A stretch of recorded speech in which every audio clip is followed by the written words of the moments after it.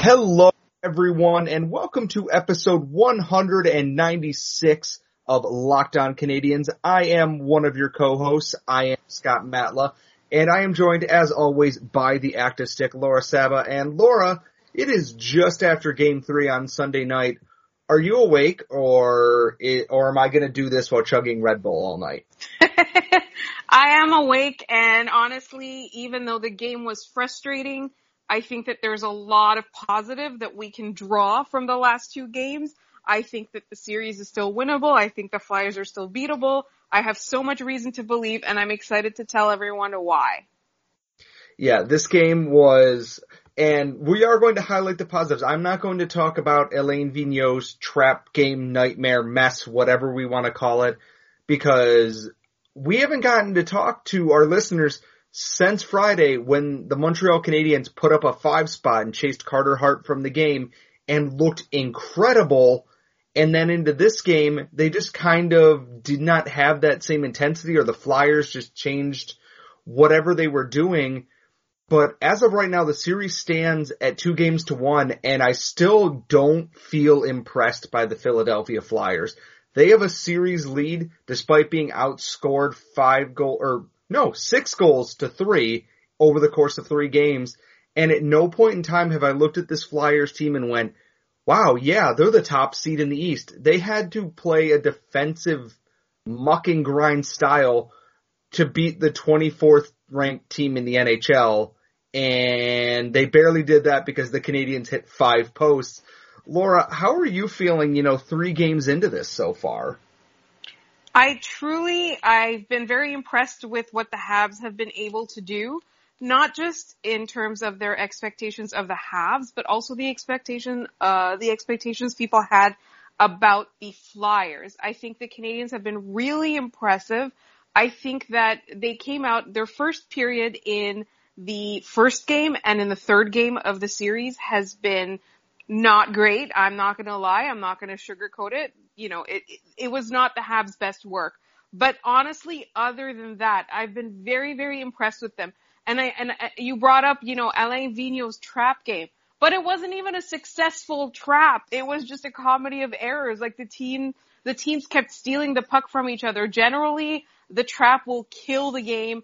And, the team, I guess, in this case, it would have been the Flyers, would have maintained possession, but not really allowed the Canadiens to do anything. But that's not what was happening in this game. I feel like even the trap that they tried against the Canadiens was sort of like a failure as a strategy. And really, the big reason that the Canadiens did not win that game was they weren't able to score on Carter Hart. And I truly believe that. I know that the Canadiens had a very undisciplined, unimpressive first period in that game. I'm not going to lie about that, but I don't think that what Alain Vigneault set out to do is a successful long-term strategy. So I still feel like the Canadiens could win this series. Obviously, mathematically, it's a little bit harder now, but I'm not going to lose faith until they're actually eliminated. Yeah, what strikes me about this game, and that someone brought up in the Eyes on the Prize Slack, is the Flyers got their 1-0 lead off a weird deflection off of Jacob Voracek.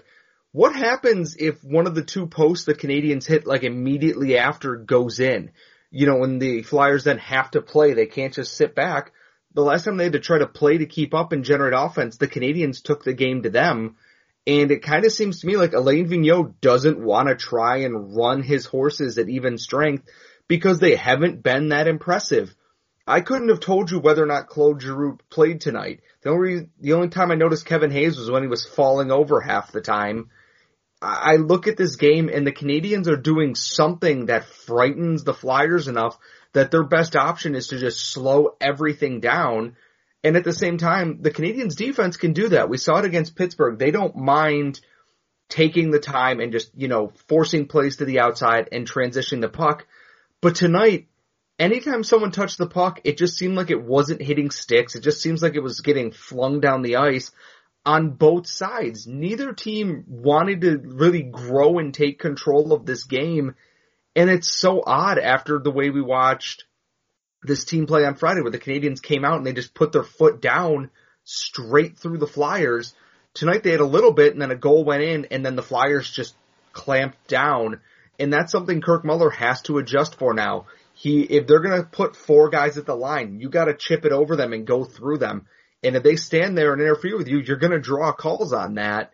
It's all about adjustments now, because if this is how Alain Vigneault's going to play the game, and I have no reason to believe he's not going to, you have to, adapt to that. If they're going to hold the line and park the bus like they do in soccer, you got to figure out a way to move that bus, and you got to score goals to do that.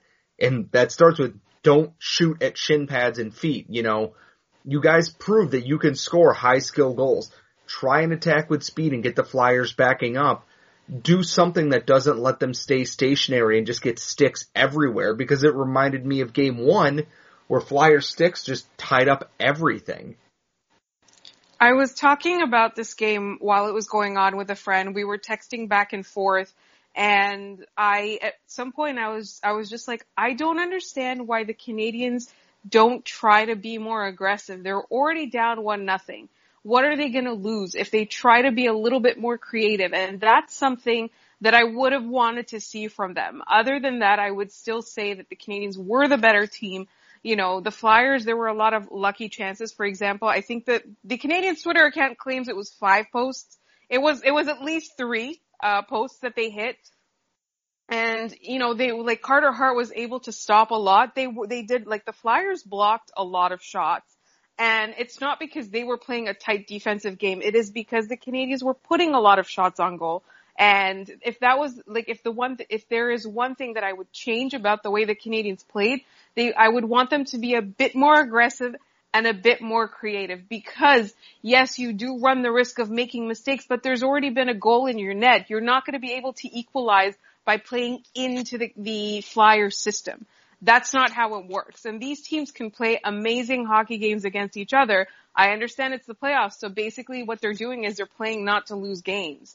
And I would like to see the Canadians be a little bit more creative, a little bit more aggressive, even on the penalty kill. Just really, think outside the box and try to take back your own game.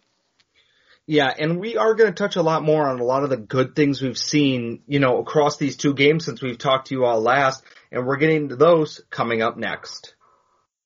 Now, that Game 3 loss stings, and it's obviously easy to be frustrated, but I want to focus on the bigger picture here, and we've talked about it a lot in these playoffs, but Laura and I have had one noticeable trend throughout this entire series so far with the Flyers, is that Jesperi Kotkaniemi is a grown-ass man, and is playing grown-ass man hockey now. And it's amazing. I don't know if it's the neck beard, if it's the muscle, if it's just the recuperation time. He's just becoming a bull out there on the ice, and it's becoming more and more apparent the Flyers are game planning for him and not Nick Suzuki or Philip Deneau or Max Domi. They're honing in on him now, and for good reason. He's been incredible in this series. I have to tell you, I think what happened with Kotkaniemi is simply that he finally understood what they needed from him.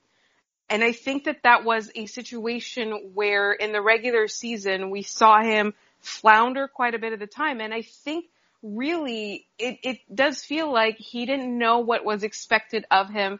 He didn't know what his role was supposed to be. And it could be a failure of communication on the part of the team. That might be it, but it really feels like he went away from being first demoted and then getting an injury to coming back and really understanding what he needed to do to be successful as part of this team. And I'm so impressed with that. I know you're saying he's a grown-ass man playing grown-ass hockey, and my whole thing is I'm like, he's a murder child. Cause it truly, I found him every time you looked at him, if he wasn't doing something creative offensively, he was slamming himself into Sean Couturier. I was about to say Claude Giroux, but it was really he's really been focusing on the stars of the opposing teams and really giving them a hard time physically. And so I truly, I'm so impressed with the work that he's done mentally and strategy wise. I don't even know. We talked a bit about how he took some skating lessons while he was back in Finland over the pause. We talked a little bit about how he's tried to grow himself, but his attitude has changed completely. And I think we talked about it with Drouin as well. Having that confidence and knowing what's needed from you makes a world of difference. And he just seems so confident now. He does not seem lost. And when you're not lost, you're less prone to making mistakes like he was doing in the regular season. Yeah, and I'm actually looking now, Julian McKenzie in the Eyes on the Prize Slack, because Kotkaniemi was one of the players in the Zoom call after the game, and he got asked a question about playing physically, and he didn't want to answer it. He says, it's not about me, it's about winning games, it's not about how I'm playing. This kid is so different than 4 months ago. He's still the goofy, weird giraffe child, but now also he's the goofy giraffe child who will straight up own your entire soul on the ice. He's developing so much into such a advanced player that I think a lot of people were expecting.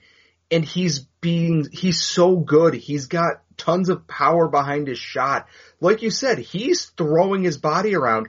He's 6'2" and he's using that frame to his advantage. He's not the biggest guy, but he's still doing what he needs to out on the ice. And pairing him up with the line that he's on now, Drouin and Domi have had their flashes. Now they got to continue to try and get to that level, because a lot of people wondered if Kotkaniemi was going to be able to keep up with his time off going into this playoff series. Now I'm wondering if there's anyone else on this team who can keep up with Kotkaniemi. Maybe Nick Suzuki, but he's centering another line. I almost wonder if we see a switch again soon and Nick Suzuki and Jesperi Kotkaniemi switch places, and Suzuki is with Domi and Drouin, and they go all skill and flash on that line, and Kotkaniemi moves up with Gallagher and Tatar to continue that heavy puck possession, shots in close kind of thing, because he's battling around the net. The evolution of Jesperi Kotkaniemi in the playoffs just continues to impress me more and more each game.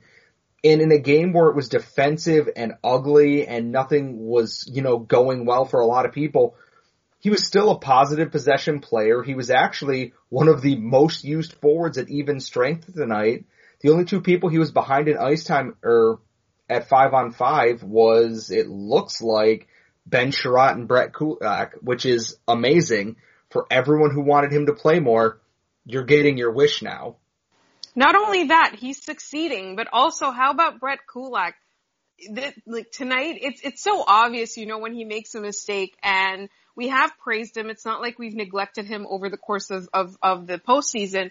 But tonight, I just kept seeing little smart things from Kulak where I was like, oh man, that definitely stole a chance away from the Flyers, because they'd have one of their top two lines on the ice or somebody really threatening on the ice. And I'm like, Brett Kulak was in the right place at the right time. And that was something that I was a little bit worried that was going to happen without Claude Julien there. And I noticed multiple times as the Canadians were playing. And like I said, they were getting around that trap that Alain Vigneault had tried to create.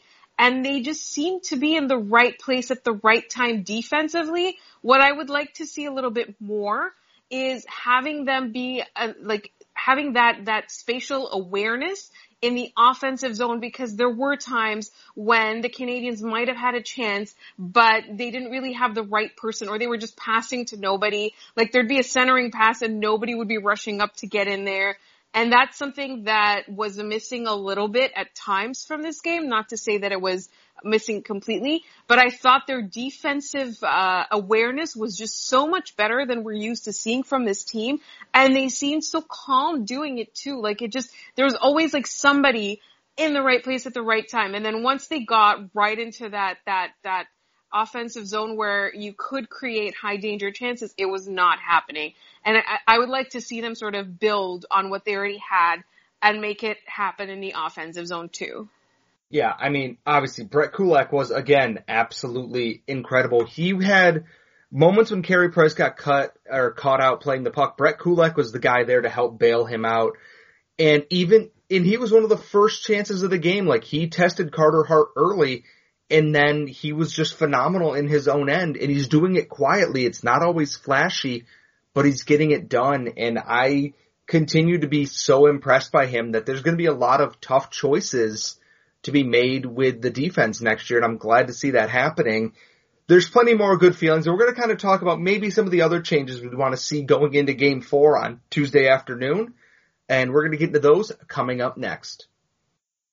Now, we've said multiple times that we don't think the Canadiens have played poorly at all in this series. They've had some moments where they lapse, but across 3 games, I feel like Montreal has been the more dominant team in the way that they attack and possess the puck, and that the Flyers have taken the role of being opportunistic in their goals. And now I'm kind of wondering, Laura, what kind of changes do you think the Canadiens can make going into this? We talked about attacking more with speed. Do you think maybe shuffling some of the lines up a little bit to get someone like Brendan Gallagher, more involved is something that Kirk Muller needs to do? I think what both the Penguins and the Flyers have been doing successfully is shutting down, not shutting up. You can't shut Brendan Gallagher up. I'm not even going to start with that. Shutting down, if not the entire top line, elements of the top line at times. And so I think what I would do is I would change things up. Like, it was very successful moving Philippe Danault to another line. And I think what Muller has to do now is try to find a way to get Brendan Gallagher free. Obviously, given that he is one of the Canadiens' top players and most efficient goal scorers, I would say that teams are concentrating on him, and he's probably wearing multiple defensemen every night. And, that's definitely something that it's up to the coaching staff to figure out a way around that. And like we said, we were talking about how teams are game planning for Kotkaniemi now. Maybe take a little bit of advantage of that. Maybe try and create situations where when they're busy trying to shut down Kotkaniemi, they're unable to get around to Brendan Gallagher. And I don't know who they would play him with necessarily, but I do think it's worth moving him down somewhere unexpected. Yeah, I kind of wonder if part of it is that, one, I think he's playing injured for one thing. He looked rough in the Pittsburgh series where he got banged up after a hit with Chris Letang. I don't think he's playing at 100%. And I know some people were, saying we need more from Thomas Tatar. The guy scored 2 goals literally last game. It's very easy to forget immediate contributions after one stinker of a game. And I think a lot of getting Brendan Gallagher going is they need the power play to click. And what's amazing in this series is that the Canadiens' power play is not the worst one on the ice on every single night. I don't understand how the Flyers' power play is so absolutely inept, in that they were given multiple chances by Chris Lee tonight, which I will not rant about Chris Lee on this podcast. We are a family show, and there are too many words I would like to say about Chris Lee that would ruin that. I don't understand how either team on their power plays are just struggling so much, despite what Alain Vigneault thinks. And getting the power play going is the key to this team, is that we've seen what happens when the power play goes. They put up 5 goals. What can they take from game 2 and bring that into game 4 now? What were they doing on the power play? And I think a big thing is they were moving the puck well and forcing Carter Hart to move. Victor Mete on the power play now on the second unit gives them some added mobility at the point and frees up guys to move the zone. It's more fluid than when Shea Weber used to just man the point and uncork slap shots. Having Petrie and Weber together creates 2 shooting threats from the blue line. They cannot hone in on one or the other, and Mete on the second unit forces them to defend a more fluid situation. They need to watch film from game 2, I think, and borrow some of the things from their power play goals and see what they need to do. And that starts with getting Carter Hart moving and then attacking the center of the ice. I definitely think that is the way forward, especially if they're going to try and play this muck and grind game that's going to have interference and holding penalties all over the place, I'm sure. I just don't want Chris Lee to ever referee another Canadiens game again. It's not in my head. So we always talk about how, no, the officials are not biased against your team. They just suck. And I truly agree with that. But I feel like Chris Lee's the kind of referee that gets into his head some preconceived notion about you, and then he just rolls with it for the rest of your career. So you take one stupid penalty early in your career in front of that he can see, and then that's it. From then on, you're that guy. You're like the sloof it guy, or you're the slashing guy. and it really bothers me. Like, I'm not stupid. Or crazy. I don't think he's biased against the Canadians. I think he's really bad at his job. And I think that he really does he tries to also control the flow of the game. So, yes, it is Alain Vigneault that decided to play the stupid trap, but he does tend to try and insert himself into games a lot. That really, really bothers me. He tries to control the flow of the game. He sees it as the referee's job to control the flow of the game, when really that's the coach's job. The referee's job is discipline. That's it. That's what you're there to do. So don't create horseshit penalties out of your ass, and just let them play. It's the playoffs. Every other referee is letting them play, sometimes to the team's detriment, sometimes causing injuries, and you just try and give penalties to everybody, whether or not it's deserved. It's so annoying. And before we wrap up this episode, I am going to address the elephant in the room, in that Alain Vigneault went and cried his eyes out after the Canadians put their top power play unit on the ice at the end of Game 2. And honestly, I have to question whether or not Alain Vigneault's actually watched the Canadians power play this year. And I have to say this, whether it's gamemanship or whatever, it's the playoffs and you play to win the game. Kirk Muller's out there making sure his team wins. And on that power play, I don't recall the Canadians doing much of anything other than rimming it in and scrumming along the boards in the final 2 minutes. And Alain Vigneault took that so personally that he took all of the offense that was in that game, took it behind Scotiabank Arena, and beat it to death with a club and gave us whatever the hell Game 3 was. And honestly, if you're upset about the power play being out there and it's embarrassing for you, try not to get blown out of the water ahead of the game, and don't put yourself in that situation. I, honest to God, want the Canadians to get another late power play, and I want Kirk Muller to toss out his top unit again. Hell, pull Carey Price if you're up by enough goals. Really rub it in. And yes, I'm being petty, because crying over things like that in the playoffs is just absolutely ridiculous. You don't want to get embarrassed, don't give up 5 goals. It's simple as that. I just love being in a series where Claude Julien isn't the one being accused of whining. Yeah, it's kind of amazing that everyone talks about how, the Canadiens fan base gets all the calls and this and that. And the only one so far who's been complaining about much of anything in this series is Alain Vigneault so far. There hasn't been anything worth complaining about, so apparently he honed in on the one thing that he could. And everyone talked about how it's to motivate his team or whatever, and it's like, you want to motivate your team, you went out there and got your star goalie shelled for 4 goals and didn't look like you even wanted to try. You don't need to point out a 2-minute window at the end of the game after all that happened. You want to point out something embarrassing, you got your ass handed you on a platter. Don't invent some narrative. You need to be a coach and tell your team, you guys got beat. You need to be better. I don't know what other motivation you could need. Come out and be better. I don't know if Game 3 was better or not. It was certainly more boring and they won, so I guess. But I don't want this series to be that stupid, petty nonsense. I want it to be exciting, and I really hope that Game 3 is the outlier in this series, because Games 1 and 2 were fantastic. Game 3, I would rather never see again. It was like the 2000 New Jersey Devils decided to plan this entire game. It was that kind of boring. But all I know is Game 4 is on Tuesday afternoon at 3 p.m. I will unfortunately not be able to be here. I have standing plans. We will have a special co-host with Laura for after that game. I will be joining in spirit from the backseat of a car driving back from Syracuse, so I will unfortunately not be here for what will hopefully be a win. I will be back for Game 5 on Wednesday, though. As always, thank you so much for listening. If you want to follow this podcast, you can follow it on Twitter at @LO_Canadians. You can follow Laura at The Active Stick.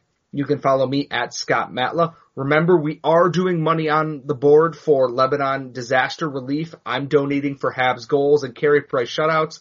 Laura is donating for Carey Price's saves. Any little bit you can give, if you're able to, helps so much. If you want to find this podcast on your smart device, you can find it on Google, Apple, Spotify, wherever you like. Thank you so much for listening. Now ask your smart device to play the latest episode of Locked On NHL.